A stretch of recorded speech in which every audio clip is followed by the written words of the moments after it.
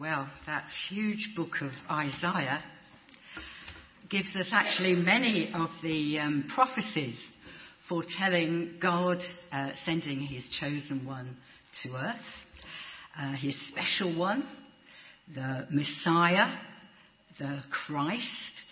And we'll probably hear lots of those readings read over the next 10 days as we move to and on to Christmas Day. If you go back in Isaiah, you get, like in chapter 7, the information that it will be a virgin who will conceive.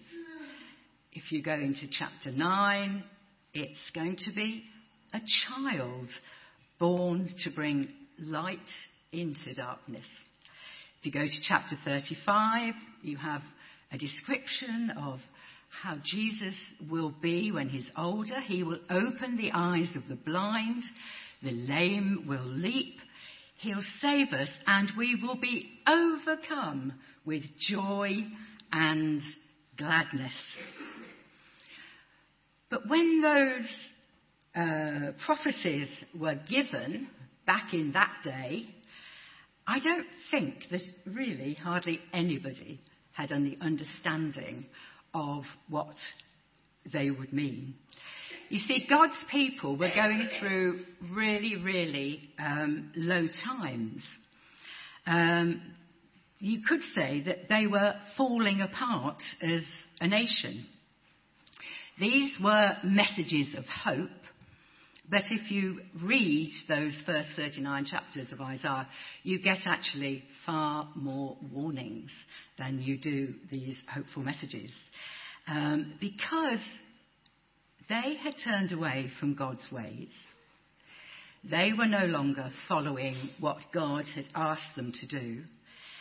And they were looking to political situations to solve all their problems. As I've looked back this week, I have to say that with the general election and all that's been said, I could not help but make comparisons between our times and the people of God back then.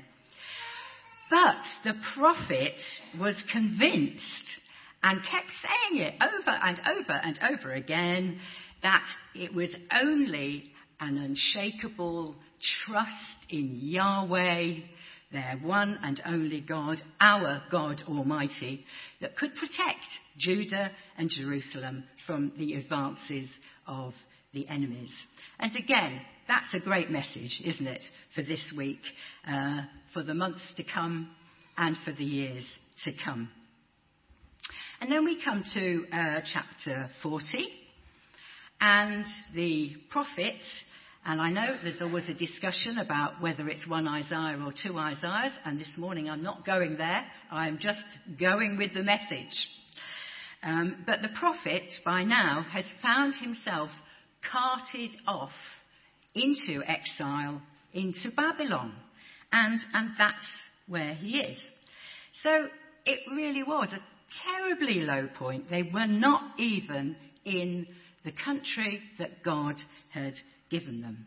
And if you look at some of the Psalms, and especially Psalm 137, I know you will know it, how it begins. Beside the rivers of Babylon, we sat and wept and thought of Jerusalem.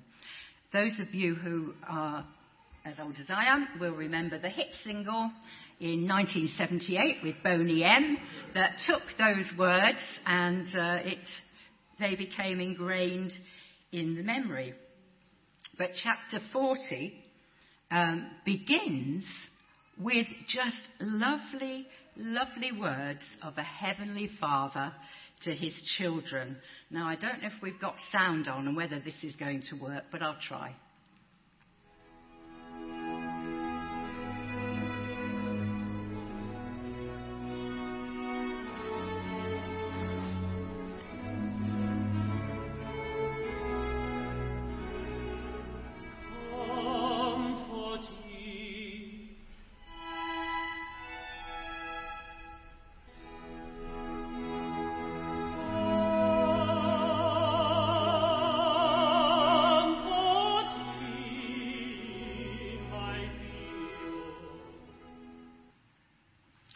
Well, I'm sure you recognise it, those lovely, tender words, the first word sung in Handel's great oratorio, the Messiah. Times were difficult, but God goes on to tell them that not only would they be rescued from their situation, and indeed they were 70 years later, but he makes a long-term promise to them, and that is of the coming of Jesus. And that's why this morning's title isn't based back in Isaiah, but it is the Songs of Christmas. One commentator says that reading Isaiah 40 and the opening verses is like the overture to a great musical composition. And it contains many themes that are opened up in the following chapters of Isaiah, like the glory of the Lord and the tenderness of the Saviour that is to come, and the way of the Lord that we are to follow. We've lit 3 candles this morning. They're all going nicely. And it is the third Sunday of Advent. And from the Roman Catholic tradition, and it's in the Anglican Communion and many Protestant churches, this is known as Gaudete Sunday. Little bit of Latin there. Gaudete. It means rejoice. What a great thing to do. Carols by candlelight tonight.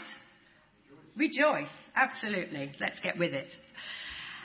I started rejoicing in that sort of way, I have to say, last weekend, because friends took us to hear Handel's Messiah at Wells Cathedral.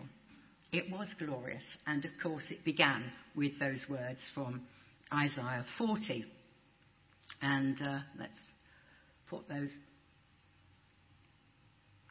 Okay, there we are. We've got the verses up there. I was just interested, in passing, to discover that the year that the Messiah was written, 1741, was also a general election year. Most of us would not have been allowed to vote back in those days. We probably didn't have enough land or money to be able to do that. But it was a general election year. Handel was a man of great faith, and when he was presented by the writer, a man called Jennings, with these 81 Bible verses, he set about writing the music to go with the texts. So there's a major part which is from the prophecies and goes to the birth of Jesus. And then 2 more parts about crucifixion and resurrection and the promise of eternal life to all believers. The fascinating thing is that the whole of that writing of the music, I'm sorry that Mig's not here so I can impress him with this, but the whole of the writing of the music took just over 3 weeks. Can you imagine? The whole of the Messiah. And later, Handel spoke about being convinced that he received divine inspiration and assistance. And the fact that nearly 300 years later, it's still moving us as we go to listen to that work, I think bears testimony to that. I've got my copy of the music of the Messiah here. Don't know if it looks familiar to some of you. You'll have it around. This was a gift to me from a man called Mr. Jaquest. Mr. Jaquest taught me to play the church organ. And the reason that he did that when I was in my teens was that he himself was becoming increasingly blind. And so he could play the hymns that he could remember for services in church, but when it came to the choir singing, he couldn't read new music or even remember some of the more complicated music. So he drew me in taught me to play the organ, which was a very interesting experience from a nearly blind person, because you have to do a lot of it by feel rather than by sight. And the first big choir pieces that I did, I had to play from the Messiah. It was terrifying, I can tell you. And later on, I was given this lovely copy that belonged to Mr. Duquest. And there's a whole lot of scribblings in it. The first recorded time in here that it was used was in 1946, the year after the end of the Second World War. And it was used to sing from in the Royal Albert Hall. And it was for a BBC recording that was going to go out at Christmas that year. And there's a whole lot of other dates that go over the years, and I've used it many times as well. In verse 4 of Isaiah 40, we read some verses that also pop up in the oratorio. In the wilderness, prepare the way of the Lord. And it was these words that John the Baptist, who came, claimed that they referred to him. And we get the wonderful phrase, the glory of the Lord will be revealed. There we go. And that comes from Isaiah 40, and it was what John the Baptist was doing out there in the desert.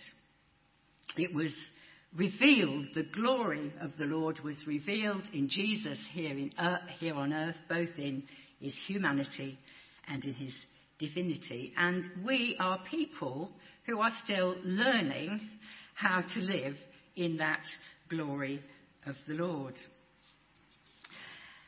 Our Advent series this year in life groups has been called Because of Bethlehem. And we've been encouraged to think about how we're preparing for Christmas this year.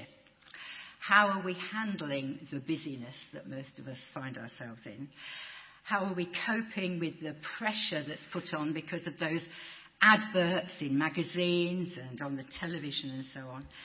And the thing that bugs me so much, those films that we see on the television or the pictures in magazines of perfectly decorated houses and perfectly laid out Christmas tables with everything looking perfect and delicious.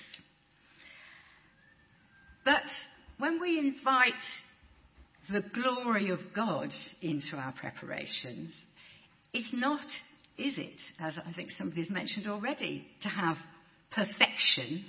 It's not to have perfection. It's not that we will shine in what we're doing or that we will put on a show, but it's just that we will show the love of God through anything that we do at this time of year with our friends and families.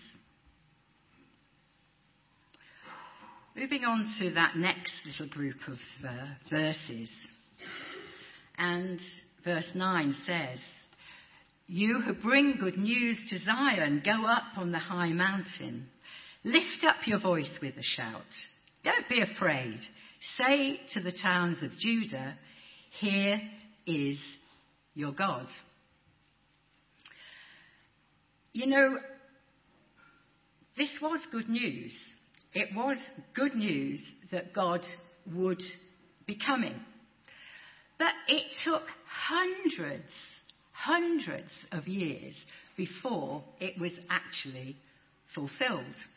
And if we move forward those hundreds of years to get to the time of the birth of Jesus, God's people weren't in a very good place again then.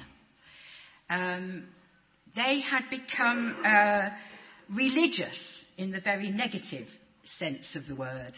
Their Jewishness had become set up on over 600 laws that they had to keep. And it had become a faith, not a faith in God, but based on laws that had to be kept and rules and regulations. Furthermore, the Romans, who spread out so far round the Mediterranean, they had conquered God's people as well. They were living there.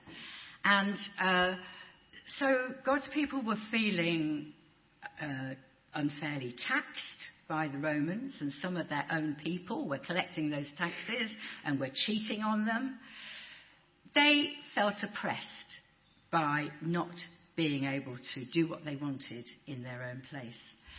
Then add to that the really despotic leader that the Romans had put in place, King Herod, and you can see that it really wasn't a very good time again.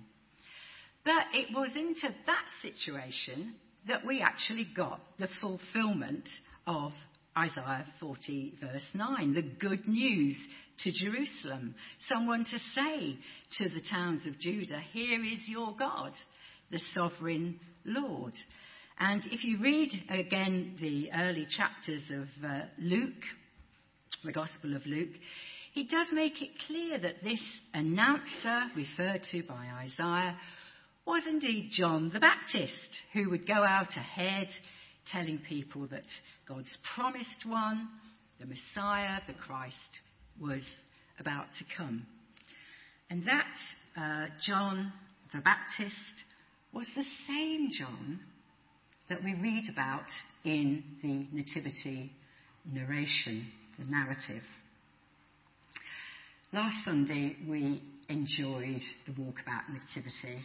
It was fabulous, wasn't it? Well done to everybody concerned. And the rain held off, praise God. So it really was very, very special. During this week, our Open the Book team and other members from our J24 Life group have been involved in 2 more nativities. And on Wednesday morning, we were in our local school and acting out the nativity story with 460 children in their full school assembly in front of us. And on Thursday evening, we were back leading the community Christmas evening in the same place, but inviting members of the community to come in. And we really appreciated Matt and Becky and the children coming and being part of that. That was great. But every time we tell the nativity story like that, we actually know, don't we, that it's the condensed version. It's one part, it's a lot of big time frames squashed into one, and it doesn't actually begin at the beginning. Because if you read in Luke's Gospel, it goes back, it starts 15 months before Jesus was born. And it starts with a man called Zechariah. He was a godly man, we're told, and he was a priest, and he was taking his turn in the temple in Jerusalem, and it was his day to go into the Holy of Holies. It's a really rare privilege for priests. And the angel Gabriel came to him to say that his elderly wife, Elizabeth, would become pregnant by him, and the instruction was that their baby must be called John. Now all this was amazing for 2 reasons. Elizabeth, also a godly woman, was very old, way past the expected childbearing years. But the other reason it was so amazing was that God had not communicated with his people in any way for 400 years at this time. This was amazing. Move on 6 months, and the angel Gabriel was busy again, this time going to Mary and giving her the amazing news that with no man to be involved this time, there would be a virgin birth, and she would give birth to God's Son, who would reign forever, and he must be named Jesus, or Yeshua in Hebrew, meaning deliverer or rescuer. Now, Mary and Elizabeth, these two women, were cousins. And Mary, and we can imagine how she must have felt with this news and then realising she was pregnant, she went to Elizabeth for support. There was Mary out of wedlock and in this condition, and it must have been a really, really hard thing back in those days. So from these two amazing events, even before we ever get to Christmas Day, we actually have two more wonderful songs of Christmas. As the pregnant Mary comes into Elizabeth's home, Elizabeth recounts that the baby jumped for joy within her. Now, we know as mums about babies kicking and making their presence felt before they're born, but this was something over and above that. It was a spiritual thing. It was of cosmic significance because Elizabeth recognised that Mary was going to be the mother of God incarnate, God come to earth. And Mary responds with what has become known as the Magnificat, that beautiful poem or song that starts, "How I praise the Lord, how I rejoice in God, my Saviour." And it is the most beautiful and a prophetic song. And it tells us that God's mercy and goodness to his followers will go on and on from generation to generation. It will go to us. It's good news for us, and it's good news for us to share with other people. Just 3 months later, Elizabeth's baby was born. Zechariah had been struck dumb because when the angel Gabriel gave him this news, he struggled to believe it. And so he was kept silent for all the time of Elizabeth's pregnancy. But when the baby was born and he was asked to write down, because he couldn't speak, what the name of the baby would be, and he wrote John, not a family name, an unexpected name, but he wrote John as instructed, and his voice came back. He was able to speak again. And Luke writes, Zechariah was filled with the Holy Spirit and gave this prophecy. Praise the Lord, because he has visited his people and redeemed them. He has sent us a mighty Saviour. And he went on to address his own newborn baby and said, you will be called the prophet of the Most High, because you will prepare the way of the Lord. Another beautiful song of Christmas. And the third song was on the night when Jesus was born, and it was sung by the angels. Probably that's the least surprising of all the songs around Christmas time, because you would think, wouldn't you, that the angels had been practicing in heaven, not just for the 5 weeks or 4 weeks or something that tonight's choir have been practicing for, but they would have been practicing in heaven almost forever for this occasion when Jesus was going to come to earth. And they sang, glory to God in heavenly heights, peace to all men and women who please him. That's from the Message. You get it that way. And the most surprising thing was perhaps who they sang it to. Because they went out onto the hills outside Bethlehem to where the shepherds were looking after their sheep on the hillside, pretty smelly and rough people. And that's who the angels came to bring the good news. They were people who knew about caring for their flocks, about protecting weak lambs, about searching for lost sheep. And these were the people that God chose to bless particularly to announce the birth of Jesus.